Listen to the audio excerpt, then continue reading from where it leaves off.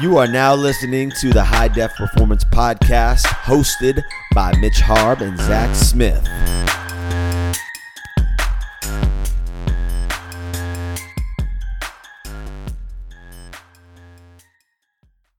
I am totally good with that. Yes. Perfect. Cool. So we're joined by Dr. Sue Kleiner. Once again, we had so much fun on the podcast with you last time that we decided to make this a recurring theme. So we're gonna have you on and help. You've got so much knowledge in the nutrition, sports nutrition space that we just think it's something that we want everyone to have access to as well. So we're happy to have you as a recurring guest on the High Def Performance Podcast. So welcome back. Oh, thank you. It's just fun to be here. Yeah, we're going to have some fun. We're going to discuss some cool stuff that's going to help a ton of people out with things that everyone's trying to do right now. And, one of the things is, people are working out from home. They're having to modify their workouts, but they're still trying to put on muscle and gain muscle mass. We work with a lot of athletes that's their number one goal is like, how do we increase lean mass? How do we decrease fat mass to a healthy level? Obviously there's certain levels too low where you start to get problems as well. But let's talk a little bit about muscle building. We use for our training with our athletes, we use the foundational 3 things in fitness to gain muscle. We use eccentric stressing, metabolic stressing, and then progressive overload. So, that's how we create hypertrophy within the muscle. But we know there's, you can't really get hypertrophy if you're not eating correctly. So what are your dietary keys to someone gaining lean mass or muscle mass when they're working out? So going sort of from big to narrow, nothing means more than calories. And so energy is key. That's sort of, if we look at like from the base of the pyramid, what's going to matter the most, starting with having the energy to build the new muscle. And if you don't have enough energy, you're not going to be building enough muscle. You're not going to be building new muscle tissue. That's for sure. So getting enough quality calories in and then defining those quality calories, there's several characteristics. One is, in order to build muscle, you have to do increasingly challenging exercise. Mm-hmm. You're not maintaining, you're not just doing the same workout. In each workout, it's getting harder and harder. It is a high intensity demand. Yep. And so that high intensity demand requires carbohydrate. And so while you can make fractional gains on a lower carbohydrate diet, and we know we've seen that, there isn't a strength trainer in the world that doesn't know you have to fuel that training with carbs. And so there's a number of different ways to accomplish that, depending on each individual, their gut, how they can eat, all those kinds of things, but it requires carbohydrate fuel to make those maximal lifts or even to sustain, moderate weight lifts for long periods of time, repeated lifts. That's going to require carbohydrates. And then of course, the protein as the building block for the tissue itself, but also as the way that we catalyze muscle protein synthesis and the balance between muscle protein synthesis and muscle protein breakdown as a factor of the training protocol itself, right? So eccentric exercise, lots of muscle protein breakdown, and we all feel that. Yeah. 24 hours after that workout, real sore. You know that you're sore. And so the key to gaining mass is to keep taking 2 steps forward at least for every single step back in protein building. And we want muscle protein synthesis to be ahead of muscle protein breakdown.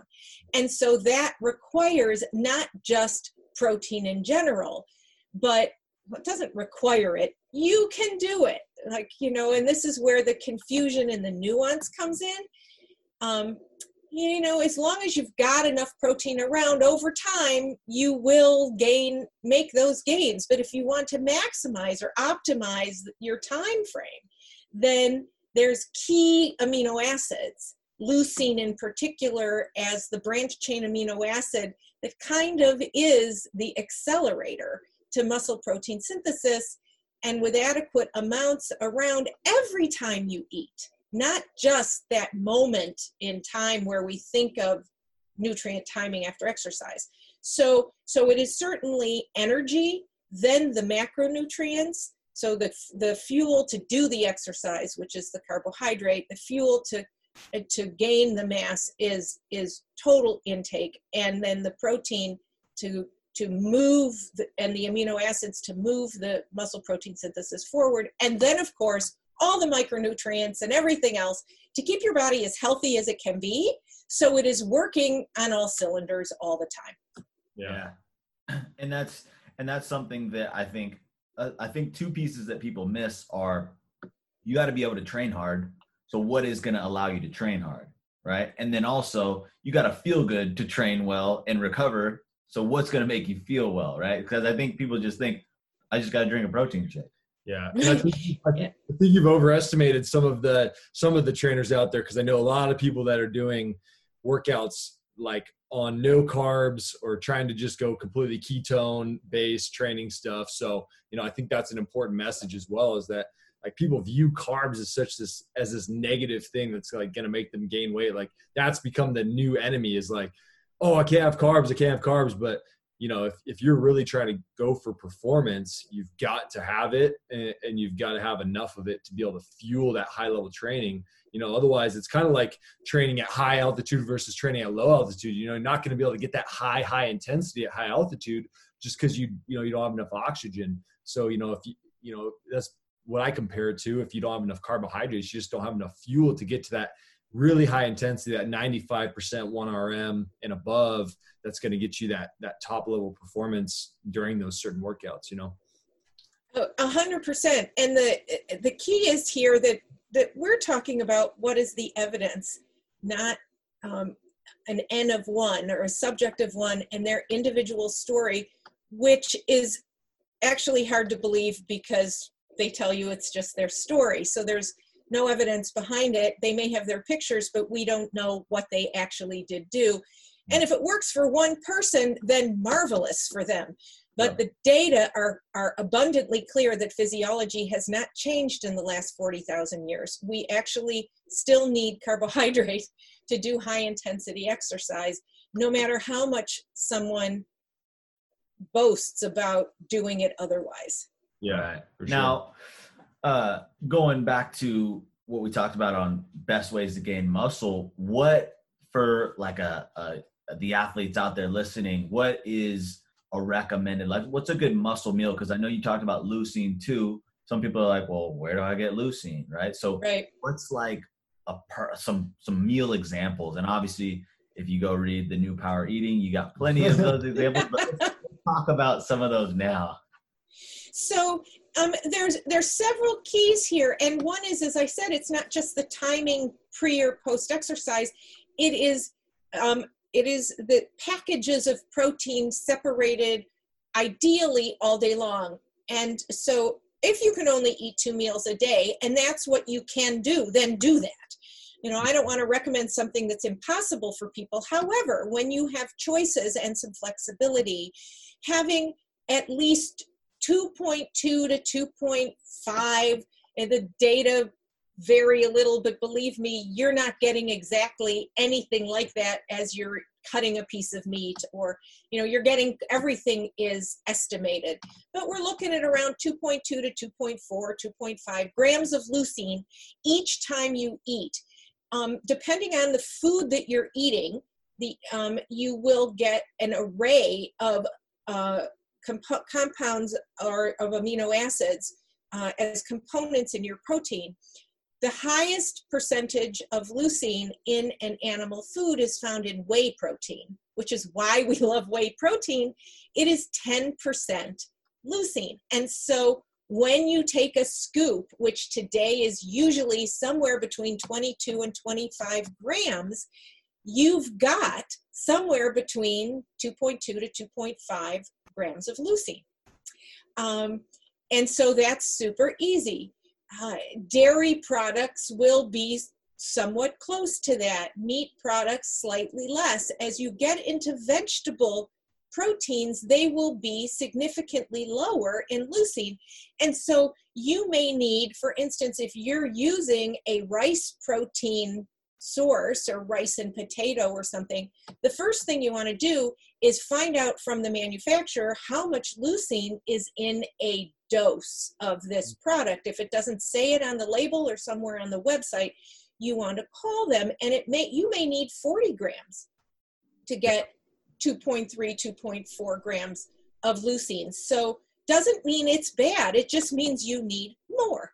And so there are options that way as far as mixing a beverage. If you're looking at a meal, again, if we're thinking about typically the good dose of protein is going to be around 25 to 30 grams of protein to get that nice nugget of leucine of an animal protein, 25 to 30 grams. So that's going to be around 4 ounces. It isn't half a cow, it's about 4 ounces, maybe 5 ounces if we think 7 grams of protein per ounce of animal protein. Again, if you're using a vegetable protein, you need more. And so in putting a meal together, that's your protein amount every time. Breakfast, lunch, dinner, maybe 1 or 2 snacks in between, however you get that in, a mix of beverage or shake, and as much real whole food as you possibly can. And then adding in your, always eating a plant-rich diet. And so starchy vegetables, whole grains, your regular vegetables, fruits, nuts, seeds. Throughout the day, you're going to be, sort of getting in all your healthy fats, all your food groups. Yeah, I think that's an important note too, because for example, for me, and I find this actually with a lot of my clients, and more it seems like lately people are lactose intolerant for whatever reason. And I'm lactose intolerant, so I can't have any dairy products. And that's where I struggle to get the right type of protein, because I end up having to eat pea protein most of the time because I can't have whey. It'll just not a possibility for me. So I like, meats, and you said so nuts and seeds and stuff will also have leucine in it for people. Well, very little, because depending on the choice of the nut or the seed, the volume that you have to get in, right? It may be way beyond cups of sesame seeds. We're looking at so you can mix the entire source. Doesn't have to be from one food. So you're looking at a meal. So you might have, a handful of some kind of high protein nut, like a peanut, or soy nuts or something like that. You might have, if you're using all vegetable protein, you may have some tofu. You have protein in your whole grain. And so looking at, what's my total protein intake, for all vegetable protein, you are going to need usually closer to 35 grams of vegetable protein, 35 to 40 grams. And again, this is very ballpark. We're not looking at a specific composition, but it might be nearly twice as much to get that amount of leucine. Some plant foods are higher or lower in leucine. That's the nature of the plant proteins. They are not complete except for soy. Yeah, no, that makes sense. And you mentioned the amount of protein per meal there. And then I'm also kind of one of those weird guys as well. I don't eat breakfast. I used to think it was really, really important, but I started to realize that every single time I ate breakfast, for some reason, my stomach was just not ready to eat in the morning. So I do intermittent fasting just until 10 or 11 a.m. It's not really long periods, but it makes me feel a ton better. I find that my energy is better late at the 3 or 4 p.m. thing. or time period. So what's your recommended amount of protein that, we've got numbers that we give out to our clients. What's the amount of protein that you recommend people get? Like, is it like a grams per pound of body weight kind of thing? Like, are you trying to set people's goals for that? So yes, I mean, if you're trying to gain a minimum of 1.8 grams per kilogram body weight, depending on what's happening with the individual, are they getting an abundance of protein? And so 1.8 to 2 grams per kilogram is enough? Or are they also sort of hovering on a little bit of a deficit? Now, you can make muscle gain when you have a small deficit, and I think Brad Schoenfeld has shown that. There is research, and certainly any of us that have worked with athletes or tried it ourselves know that we've been able to gain lean mass as long as we're not creating an enormous deficit, and that deficit is not as we go into our training. Mm-hmm. Fully fuel your training, create 400 calories another time during the day of a deficit later on. But so then I take that protein and I distribute it throughout the day. And typically when you're looking at, I'd like this package of at least 25 grams of protein, if it's coming from animal protein or a mix of proteins, yep, it will distribute really nicely throughout the day as 4 or 5 meals and snacks. If you are eating fewer because you're intermittent fasting and you're going 12 hours or 14 hours as your overnight fast. And so I would just say you eat breakfast at 11 o'clock, but yeah. You're breaking your fast at 11 o'clock, Exactly. It may mean that you're only eating 4 meals and snacks or 3 meals and snacks. And so they become more robust. The other thing is you can have more snacks that then it may be very protein rich, or centric. So I know Mitch loves this because he's all about the protein, and he's got me doing, I do about 0.75 to 0.8 grams per pound of body weight. Oh, per pound, right? Per pound. So a little bit different than the kilograms. So make sure if you're listening. Well, it's the same. Yeah. Talking kilogram, and we're pretty close on the number. And it's a huge difference. And the interesting thing too is that when I'm eating enough protein, I was probably 40 grams to 50 grams under what I need to be in a day. Once I started getting it up, the other thing is my energy is much higher as well. Like I'm not getting sleepy whatsoever ever. So that's been an interesting change that I've just noted. So what happens there, just to a little tangent, but why is that? So it's because when your protein levels were low, and if you are in any kind of deficit calorically, and typically if you added 40 to 50 grams of protein, you just added 250 calories, depending 200 to 250 calories. Yep. You have been using protein for energy.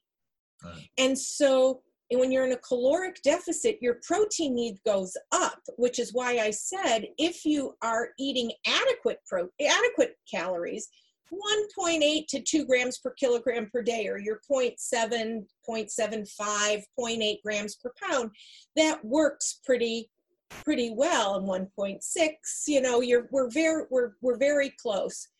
I'm sorry, I'm doing the pounds to kilograms switch very rapidly here. I know most scientists are in, like I used to be in the metric system. I think it's a much more efficient system, but so much easier. And for baking as well. Yeah, exactly. Anyway, so if you are in a caloric deficit, protein gets broken down and used as energy. Just like when you're in a ketogenic state, if you eat more protein, you will break protein down to make carbohydrates. So you're really not ketogenic on a higher protein diet, because carbohydrate is so critically important. So meaning that you've wasted that important protein, using it as energy, and it cannot be used for the jobs that only protein can do. Only protein carries nitrogen. And so you feel fatigued because you don't have protein doing the jobs that it needs to be doing in your body. And so we need to increase protein to meet our energy. It's not the fundamental energy needs, but to meet our protein needs above and beyond the required amount. And so on a caloric deficit, the recommendation is 2.2 or even as high as 2.5. 2.6 grams per kilogram per day, depending on where an athlete is in their sort of season and off season and what's happening. So under your circumstances, that is the explanation. And you just added 200 calories a day to your diet just with protein alone. No wonder why you feel better.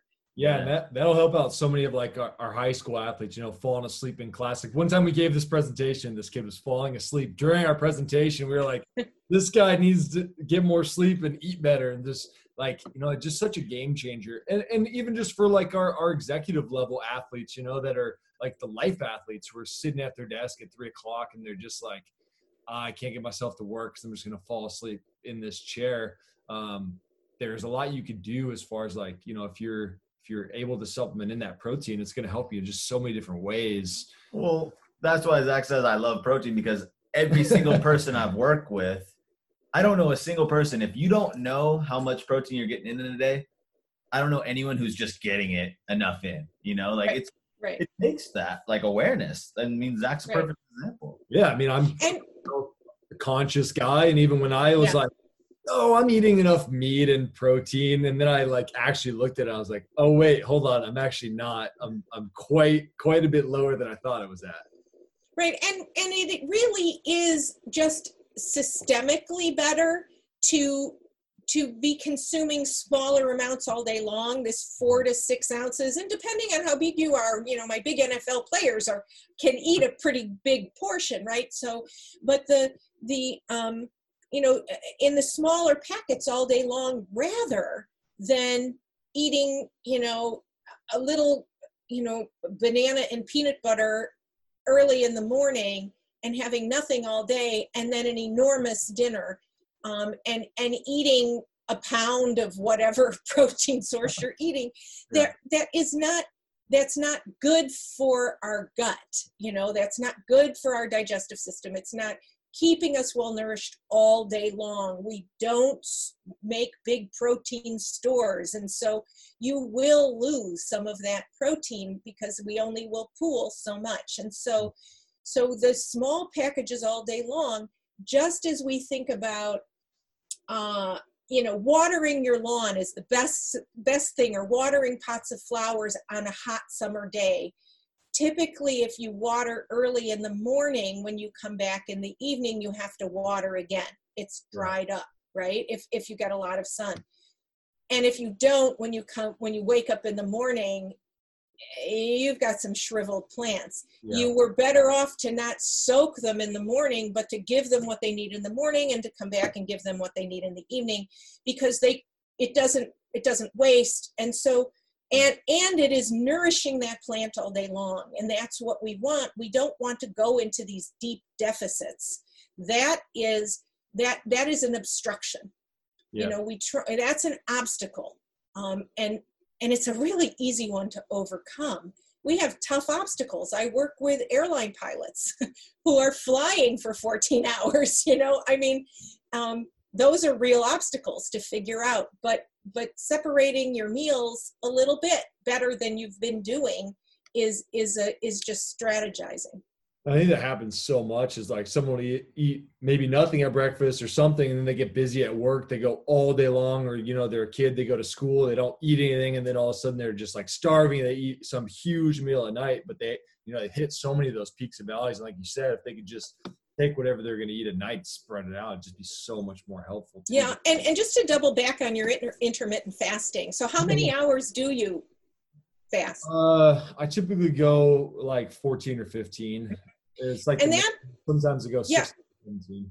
The data, when we look at health data, we're not looking at gains, but health data, which, as you mentioned, Mitch, you got to be you want to be optimally healthy every day as you go into your training. So there is a lot to be said to putting your gut to rest so that your body can work on the rest of it. While you are digesting, a tremendous amount of energy is going to your intestinal system. You want to then, after you're done digesting, put the energy into recovery of the rest of your body for the next day. And so there appears to be, not surprisingly, again, if we look at sort of adaptation,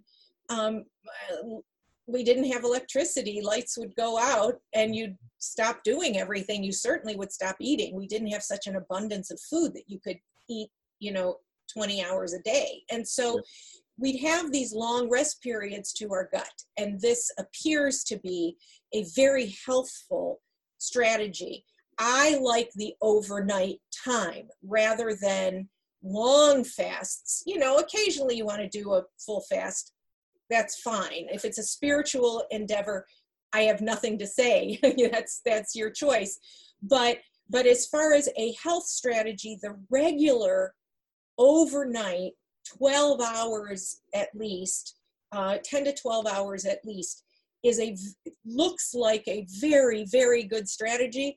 And particularly in our nation, where people are eating all the time, and all night long, typically while they're sitting in front of the television, that in and of itself, regardless of the choices of food that you're making, doesn't seem to be a healthy choice. Having said that, for hard gainers, very often they got to eat at night. And sometimes I have heavyweight bodybuilders in their gains season where they're getting up in the middle of the night and eating again. And you all who are out there who know that, you know who you are.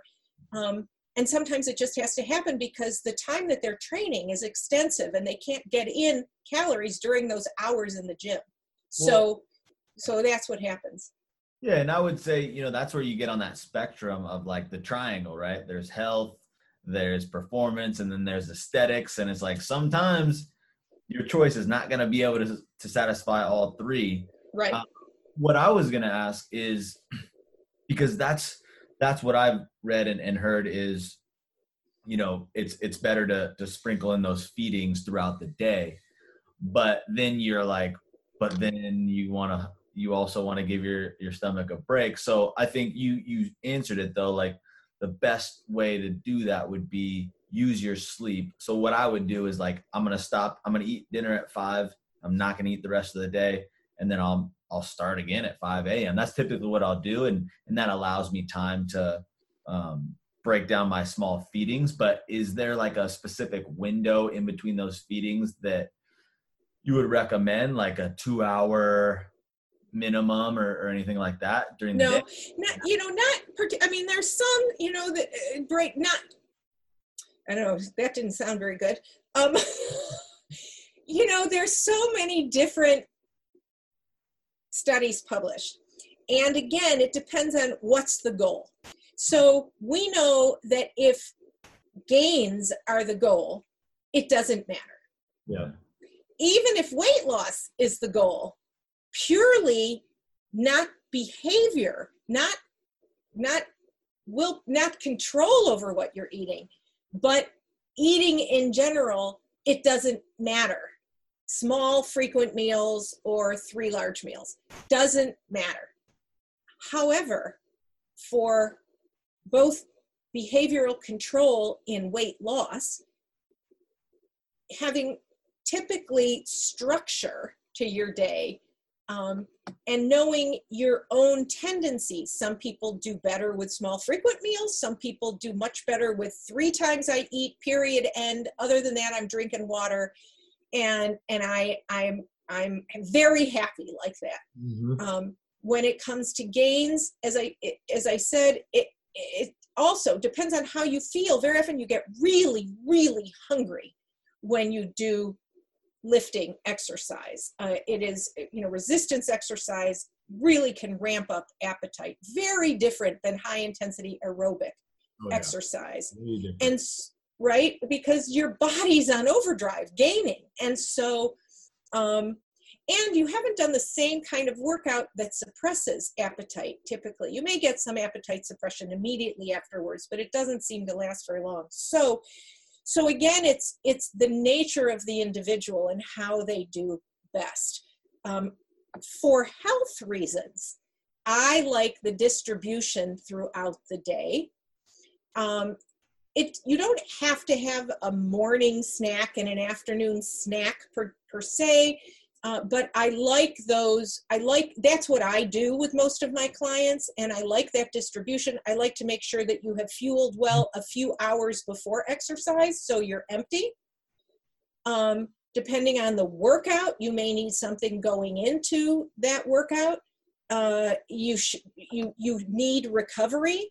That can be a meal if you sit down directly to a meal because you work out in your garage, or it may be a recovery shake because it's going to be several hours until you get to a meal, or you may need both just because of volume of calories that you need. So sort of all of it goes, and the overnight fast, that 5 p.m. to 5 a.m., 6 p.m. to 6 a.m., that's a classic in my practice.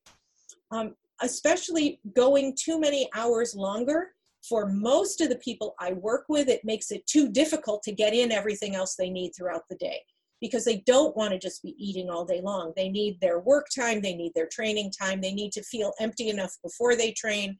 Yeah. And so many more hours makes it difficult.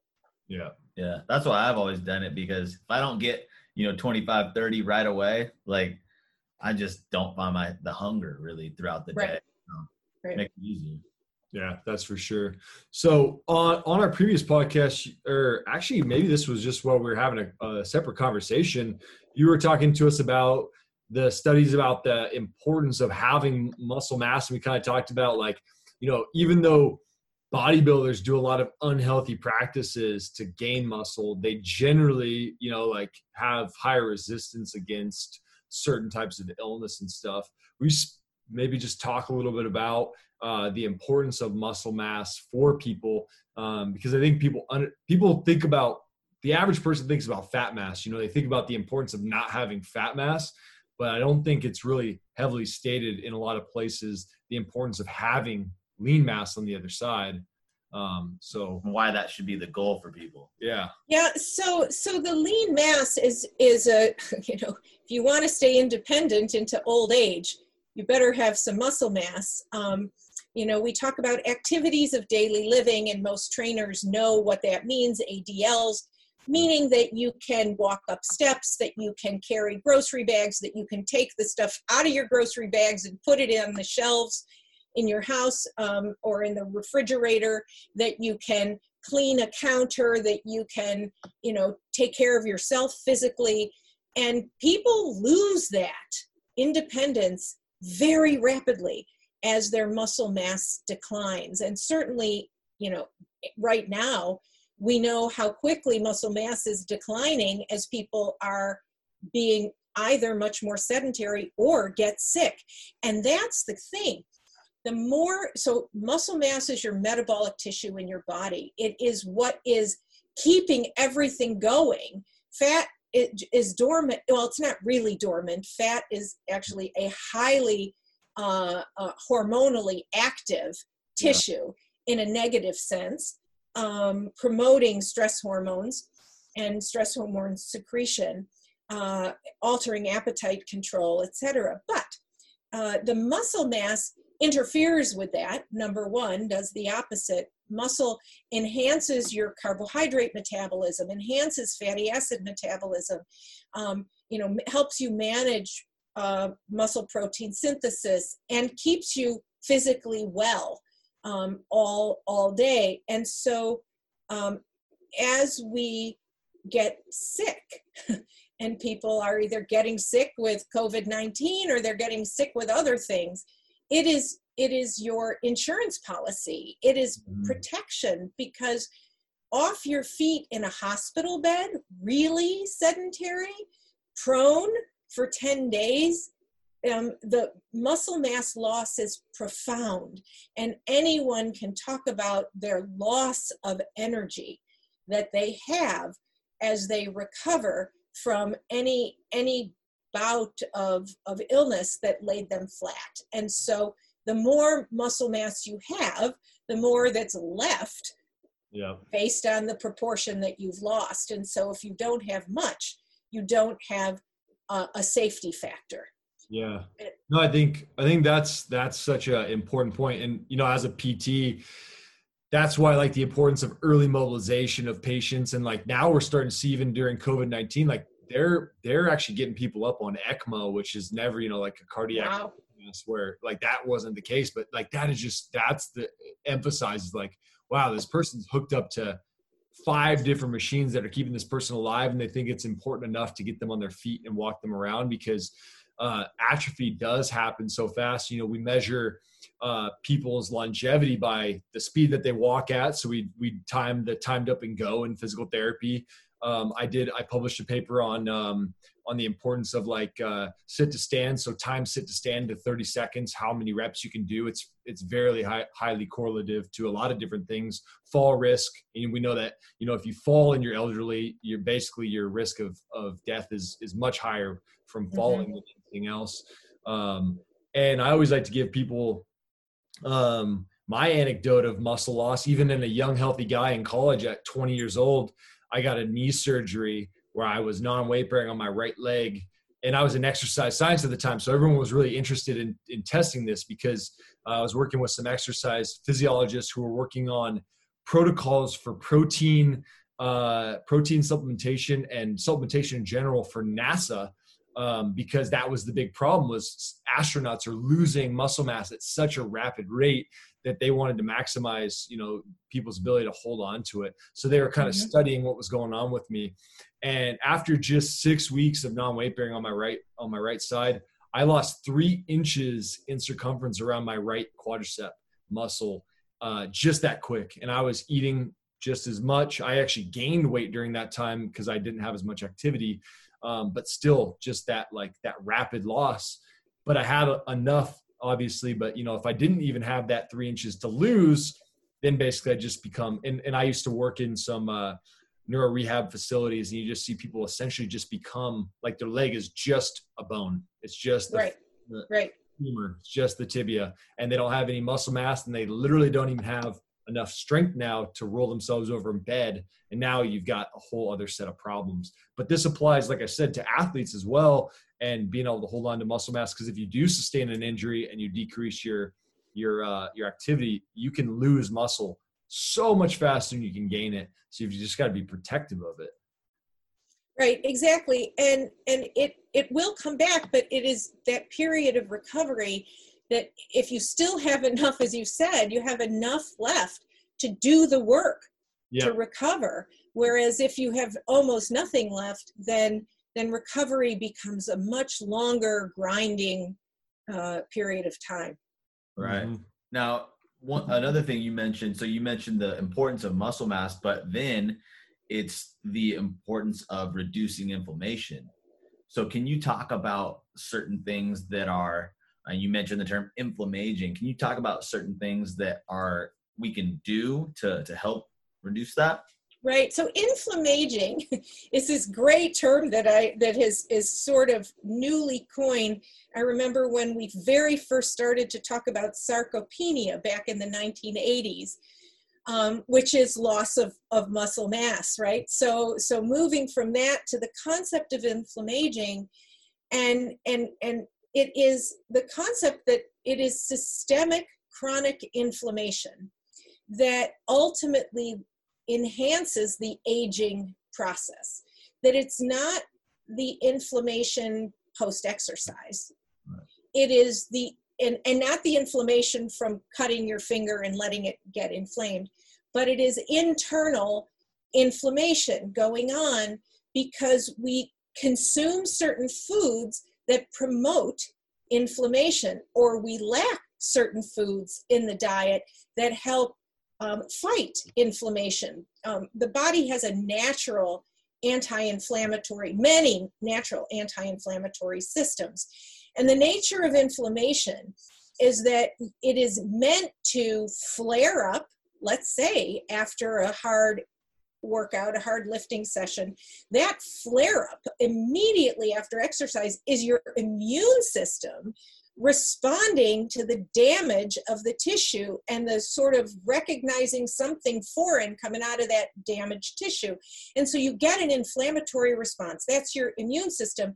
And that's the first step in tissue repair, recovery, and growth. That the body recognizes something, there has been too much of a stress.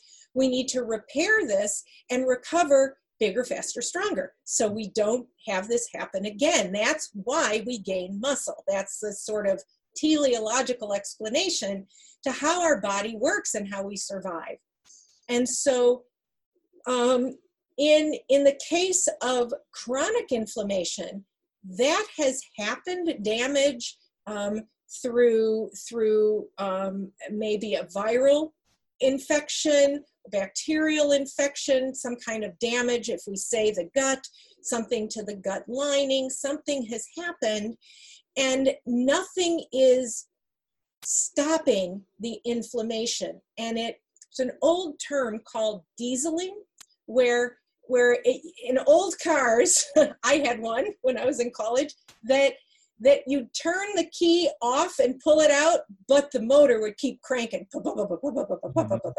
We used to call that dieseling, and you'd have to turn the car back on until all the gears would sort of come together again. I'm not a motorhead, so hard to explain it. And then turn it off, and it would turn off. But something would be misfiring, and it would continue to misfire. We used to call that dieseling. So that's what happens in your body. That it just, nothing is turning off that cranking of inflammation. It becomes chronic, and then the body responds with a stress response, and then we get increased cortisol levels, and we get all these other things that happen. And so that leads to an aging response. Yeah. How can we diminish that? We can diminish that by eating foods that are what we know of as anti-inflammatory. So foods high in sulfur, those donate to the disulfide bonds that are critical as part of immune function and protein metabolism. And so brassica family foods, we think of the smelly vegetables, broccoli, cauliflower, cabbage, Brussels sprouts. Those are foods that are high in sulfur. Onions, the allium family, garlic, all critically important, and they help support immunity, both for anti-inflammation, but as well as cancer fighting and all that, kind of thing. The interesting thing, and I'm going to jump right into it, is whole grains. And so grains have gotten this horrible reputation. And I'll be doing a whole talk on grains tomorrow morning for the North Central region of NSCA. And if you go to my Facebook page, you'll see the links, or you can just look up North Central Region NSCA conference. It's recorded and reposted. I actually don't know. Gotcha. But I go on and we'll get our viewers the link to review it. Yeah, if they haven't seen it. So, and it's not just me. I mean, it's an amazing conference that Lane Norton is speaking on game changers. Dr. Joey Antonio is speaking on proteins. And then, of course, all these marvelous exercise scientists and specialists. So my talk is about, it's not the grain's fault. Yeah. It's what we have done to them in industrial farming, in breeding, industrial farming, in production, manufacturing, and then in cooking and baking. And that grains by nature are profoundly anti-inflammatory when they are eaten as whole grains. You don't have to eat grains that have gluten. There's a host of grains that are gluten-free if you're looking for that, as well as things that we know of as seeds, but are in the grains food family, such as amaranth and quinoa. And then when we are making flour, what we're doing to the grain, and we're not getting whole grain, even if you're purchasing 100% whole grain flour, unless it's stone ground, it is not 100% whole grain. It is white flour with factors added back. Yeah. And then the act of baking bread and the use of long, slow fermentation, the sourdough method. And by the way, sourdough method does not have to make a sour product. I'm not talking about San Francisco sourdough. Sourdough method is a technique of using a fermented starter for your bread. So, and all of that actually diminishes anything pro-inflammatory in the grain that people are talking about, and they are truly experiencing. I'm not telling you you're not experiencing it. You are.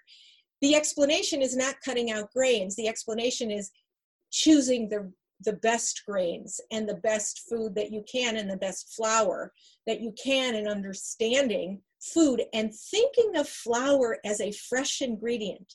So we are going to farmers markets. We are purchasing all fresh produce. We're going to the beekeeper to get our fresh honey. We are making sure our fish is as fresh as it can be. We're getting eggs from chickens in the backyard. We're doing all this fresh stuff. And then, as we see the evidence of the empty flour shelves in the grocery store, we are purchasing flour that is months and months and months old at least, and then it spends years on the shelf in our homes. And so, but flour should be a fresh ingredient. If it doesn't need to be fresh, you're not getting a wholesome food. And so the Global Burden of Disease study, and I know we're bumping up on the end here, but I want to really drive home this point. There's a very large global study looking at all different things that cause the burden of disease worldwide, looking at dietary risks in 195 countries from 1990 to 2017. In our country, just in general, they found that, of course, not surprisingly, improvement of diet could potentially prevent 1 in every 5 deaths globally. We even know that coronavirus patients are suffering greater because of obesity and chronic disease, which are all completely diet related in most cases. But the most fascinating thing is that the number one problem causing morbidity and mortality in our country in folks 18 to about, I think it was 45 or 50 years old, lack of whole grains in the diet accounted for more than 50% of deaths and 66% of this burden of disease attributable to diet. So it's lack of whole grains. And then, of course, too much sugar, too much sodium, and also lack of fruits in the diet. So there are things that we say don't do. Right? Limit this, avoid this, don't eat this. Actually, there's this wonderfully positive message: eat more whole grains. And I know people are afraid, but there's a ton of people who can give testimony to the fact and you don't have to eat bread. You don't ever have to eat bread. Just eat whole grains. And it is 3 servings a day. A serving is, depending on the grain, 1/3 to 1/2 cup of the cooked grain. People go to Europe who cannot eat bread in the United States, and they say, I can eat bread like crazy with no problem when I'm in France, let's say. I hear that all the time, Right? Why? Because they use a sourdough method. Yeah.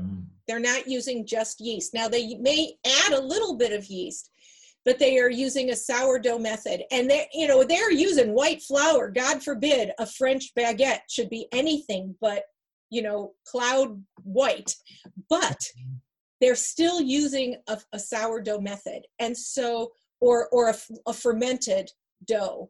And so it is that reaction, that's a biochemistry that happens that makes an enormous difference. So I'm going to cut it off. Cool. Because I mean, if you've got a little bit of time, we've got a little bit extra time as well. Oh, I do.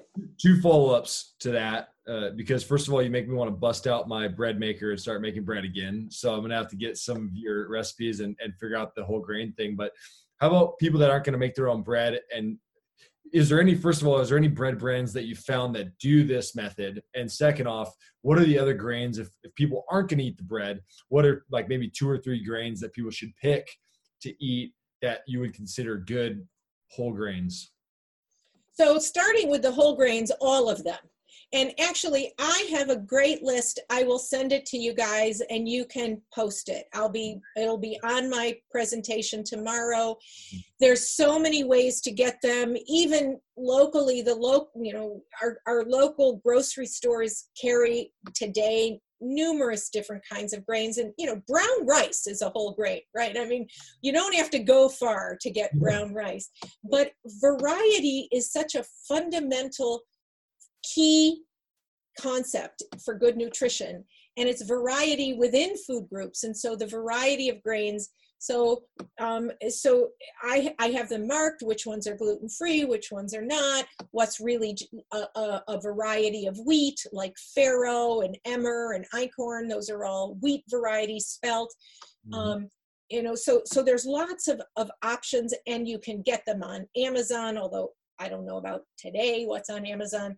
We have wonderful local grain farmers and also flour mills locally. And so as far as if you are not going to bake your own bread, which you don't have to, there are some very good options. So Great Harvest is a franchise that's very easy. Look at and ask them for their 100% whole grain. Ask them for that or something close. If 100% is just over the top for you, then talk to them. This is where you ask, just like you talk to your fishmonger, or you talk to the farmer at the farmer's market, or even just the produce manager at your grocery store. You ask questions. This is another place to do that. They use a sourdough starter at Great Harvest in 1 or 2 of their breads. And so that's going to be really key for people who may get stomach upset and would like to see, can I go back to bread? Yeah. Grand Central Station. So our Grand Central Bakery, not station, Grand Central Bakery, works in partnership with the WSU Bread Lab. If you have not visited that website, visit it, the WSU Bread Lab. You will learn so much. You will be astounded with the story of grains and the sort of rejuvenation of the grain economy and farming in this country, and becoming more local, more regional. Plant breeders who bake who are at the WSU Bread Lab, and they're breeding no longer, we're breeding away from all purpose, right? All purpose has no purpose in many respects. And so, great slogan. Right. And so think of flour as a fresh ingredient, and go to the WSU, Washington State University Bread Lab website and read everything you can there. So Grand Central Bakery uses in a number, if you go to their website, they will say what breads carry what grains and how they are baked, and are they using a sourdough technique. Essential Bakery is very good. I mean, we have so many wonderful local artisanal bakeries, but every bread that looks gorgeous is not necessarily made with number 1, whole grain, number 2, a stone ground flour, or number 3, a sourdough technique. There are many different techniques. And so talk to the baker. And as I said, while they may not have every loaf made that way, they likely have 1 or 2. So 2 questions on the bread is, I'm guessing not, but if a bread says it's sourdough, does that mean it's good to go, or is there different levels of a sourdough bread? Right. I've been really right. I actually have not gotten to the point where I've looked at. So I guess this is what I'm going to say this off the top. These breads that are in the grocery store that are in plastic bags, a soft, fluffy bread that says sourdough is not what we're talking about. Okay. Yeah. And then okay. Same thing with like because I'm processing about getting a sandwich in a little bit, and I'm like, if it said it was like whole wheat, right? Is that probably there's different levels? So right. So when you go into the store, so many people think they're doing the right thing, and they pass up that Wonder Bread white loaf, and they look at that it says whole wheat. Well, first of all, if it says wheat bread, all bread is wheat bread. That's a marketing gimmick to kind of, it's a bait and switch sort of. People think, wheat bread is 100% whole wheat. Absolutely not. All bread is, unless it's not made with wheat, is wheat bread. Yeah. Okay. So if it says 100% whole wheat, then I would still look at the ingredients and make sure that that is actually what was in it. Now, if it's a bread that is industrially processed, it's on that shelf with all the double plastic wrapped breads, that is still likely going to, if you get a lot of intestinal upset from bread, it may be gluten, it may not be. It may be all of the additives that are put in that bread to get it to rise and out the door in 2 hours, okay? Yeah. When we bake at home, it takes a minimum of 5 to 6 hours if all you're using is yeast, not a sourdough technique, okay? So we are, at least 5 hours. And so those breads have,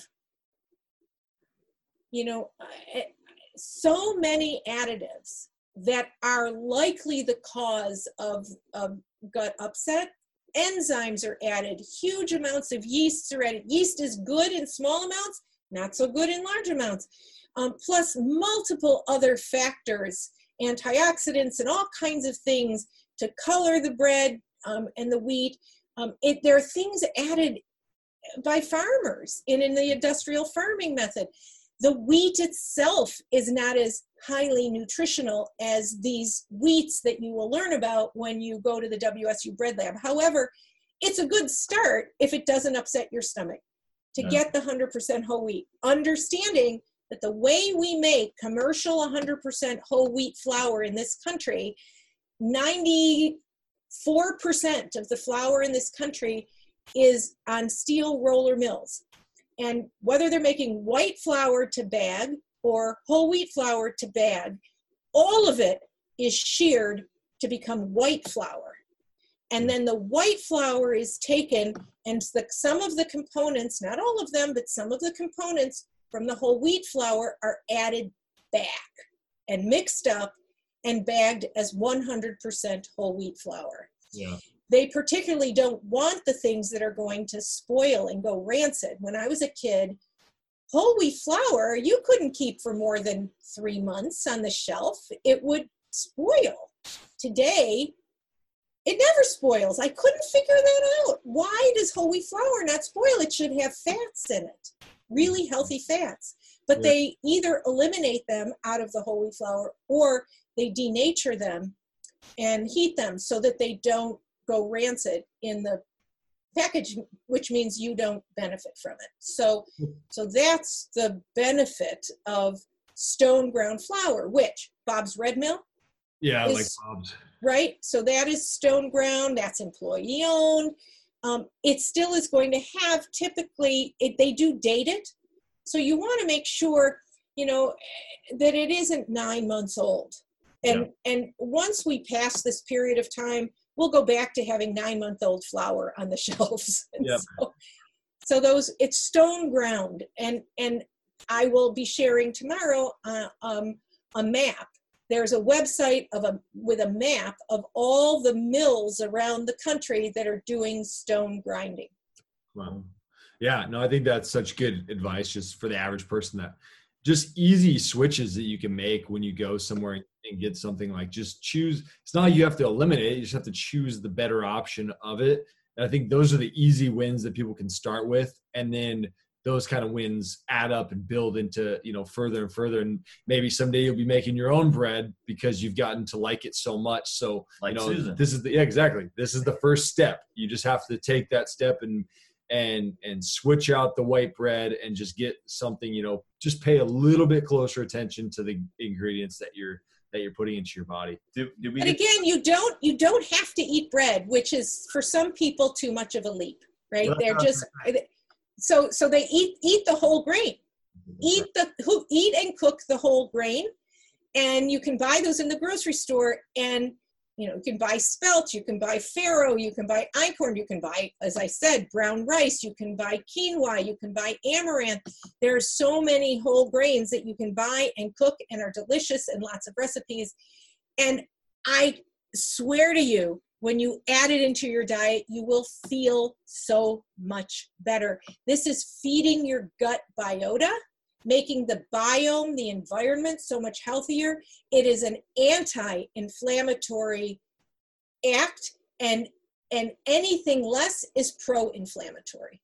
We're going to send out that list. We'll send it out in our newsletter, and then we'll drop it on the social media. We'll post it on the website. So if you get that list over, that way people can get that, and then they are armed with something that will keep them healthier. And yeah. And I'm going to start eating more of it. This morning for breakfast, I had my eggs over farro. Yeah. Oh. And it's not the Egyptian farro. It's Farro. I was gonna say you're breaking out. It's funny because my coach that I used to work with when I was growing up, he's a really good coach, and he was so ahead of his time in the early 2000s. He was talking about all of this stuff, spelt, and I'm like, you couldn't even find this stuff in the stores when he was talking about it. He was having to order it from these weird websites, and now it's just become such a more accessible thing that, it's not too hard to find. You just got to look for it. So I think if we can get this list to people, they'll be able to find these things in their own grocery store or via their own local bakeries, which is even better, because then you have a chance to support local business, which we know is super important in this time as well. So cool. I'm happy. I'm super excited that we have you on for continual sessions, because I think you're just I'm excited to the next time we talk, because I got already so many questions formed. Everything we talked about just now. So so we'll look forward to meeting with Dr. Sue in the future, and then go get her book, The New Power Eating, and then follow her at Power Eats on Instagram and most other social media, right? You're at Power Eating. Yep. Power Eat. Power Eat. Yeah. Perfect. Yep. And we'll link that up in the show notes again, and then we'll talk to you guys next time. All right. Thank you so much, guys. Appreciate it.